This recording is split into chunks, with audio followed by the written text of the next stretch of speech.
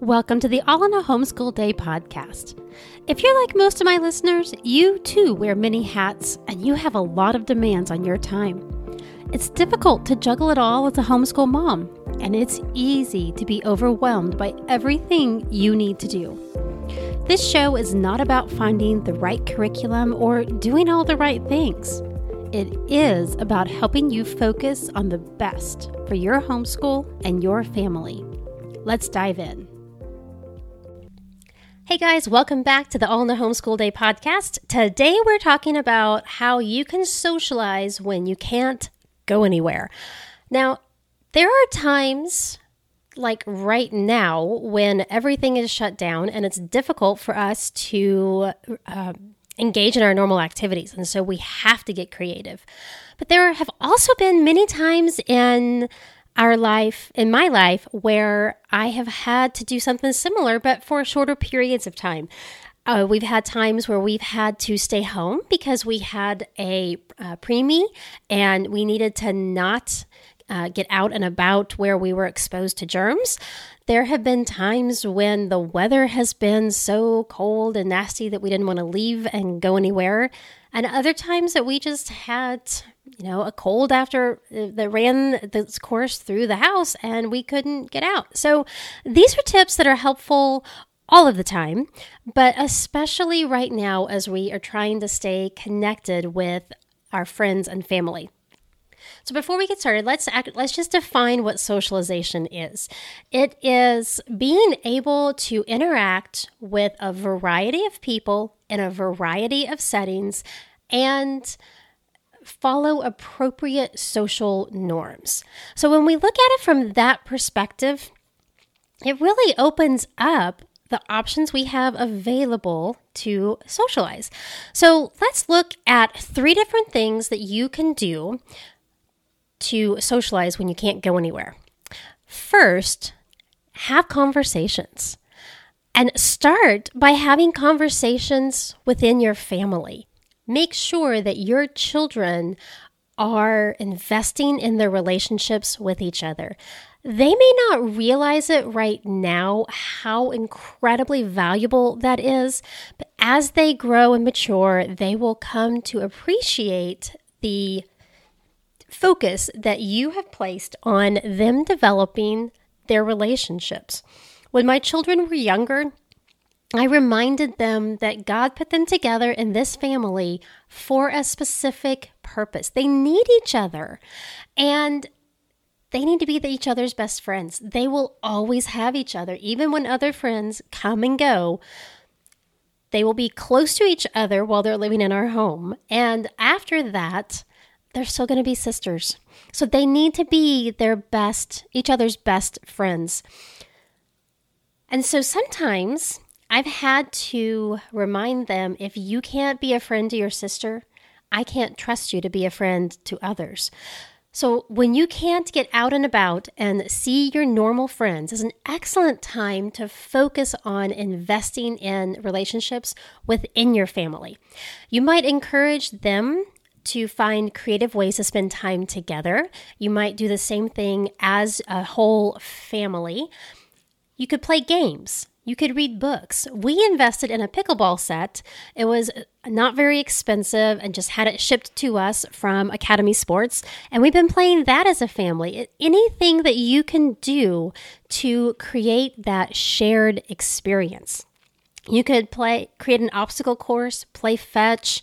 We have a new dog, and so I'm thinking of the dog. Play catch, play soccer, anything that can allow you to spend time together. You might also encourage them to leave secret messages for each other. Around Valentine's Day, I left sticky notes on their bathroom mirror, telling each one how much I loved each of them and what I thought was so special about them. And then later, one of my daughters had added to those sticky notes, because one of them I'd said, and I love you, and God does too. And so my daughter added, and I do too. So they were investing in each other because we've taken time to focus on those relationships. So have conversations with each other at the dinner table, as you're going about your daily activities. Do lots of things to focus on those conversations. And then when possible, have conversations with others outside of your family. Some ways that you could engage in conversations with others outside of your family are to write letters. Maybe start writing to a pen pal, to a cousin, to a grandparent, to a friend who lives in another state, to a friend who lives in the same town as you, but you can't get together with right now. Help your child draw cards, send a postcard, send letters. You could have them call someone and practice phone etiquette. That is something that we have really lost with cell phones. I remember growing up having to learn how to answer the phone and how to take a message. And now that we have cell phones, we don't seem to do that anymore. And so I've had to find ways to make sure that my children know how to actually talk on the phone, how to answer the phone, how to leave a message. So this would be a great time to work on that. You could also have a video call with family or friends, with older adults from your church perhaps. You can do FaceTime, WhatsApp, Zoom, Chime, Facebook or Instagram Rooms, Google Hangouts. There are so many options available to us. One thing that we have done is we hosted a virtual game party. So we did this once with our cousins and Graham, and another time we did it with our Sunday school class. We did a bingo party, and I'll have a link to the app that we use to generate the number as well as the game cards. That was a huge, huge hit with both age groups. So we had everything from a 7-year-old to 70-year-olds, and we were having a blast. Other possible options include Battleship, Guess Who, 20 Questions, Yahtzee. There are other games you could use also. But those are just some suggestions to kind of get you thinking about it. When they are hosting these virtual game parties, it's an opportunity for them to be serving others as well as connecting with people of all ages.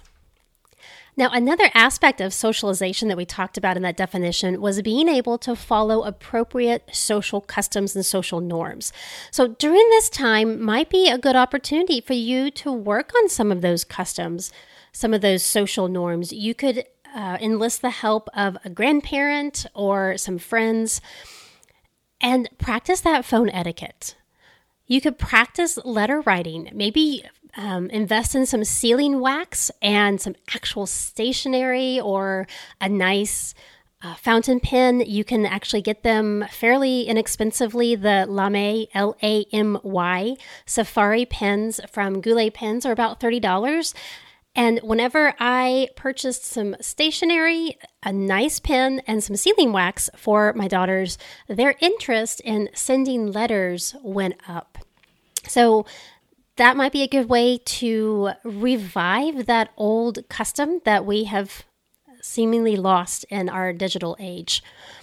Another thing you could work on with social customs is just how to sit quietly through a service. Now, my girls are older. They're one's a preteen, the other's a teen. And so they are capable of sitting through a service quietly. But I've noticed as the months have gone by, with our online church services, I've had to remind them how we sit quietly through a service. It might only be the 4 of us listening to the service at home, but if they're talking or constantly getting up and doing other things, it's distracting to me and I can't focus. It's a different environment that we're in right now, but we still need to be practicing the skills so that when we go back into our in-person services, we're able to just go right back in. And so you might have a younger child who's just learning those skills, and this would be a good time to just have them sit quietly and color or do something quietly that they enjoy for 5 or 10 minutes, and then increase that amount of time. And so use this time to build their ability to sit quietly during the service. You might also teach them how to participate on a video call. This is going to become much more important and common as our years go on. Already, the number of video calls that I participate in on a monthly basis had gone up even before we were shut down and everything went digital. I think over the coming year, we're going to see a lot more children participating in video calls. And then even into the future, I think some groups are going to continue this because it's an easy way to get a large group together.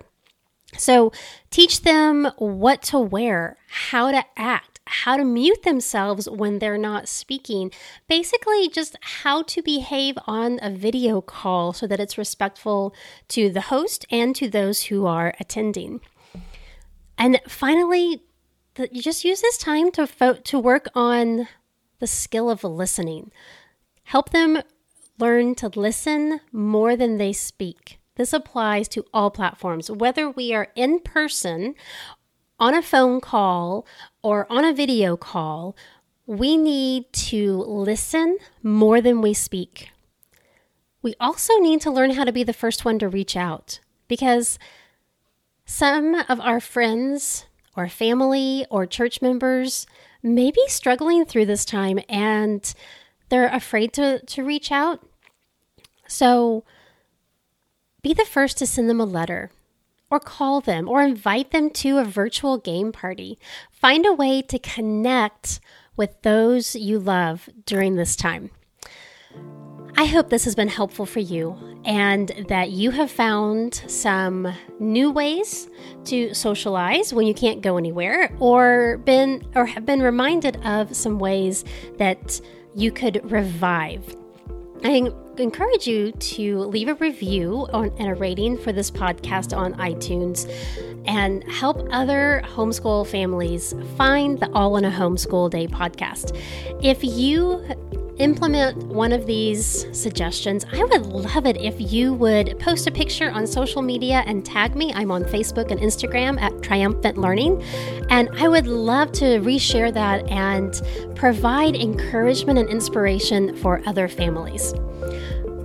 I look forward to talking to you next week on the podcast when we're going to talk about 10 creative ways that you can use virtual meetings in your homeschool.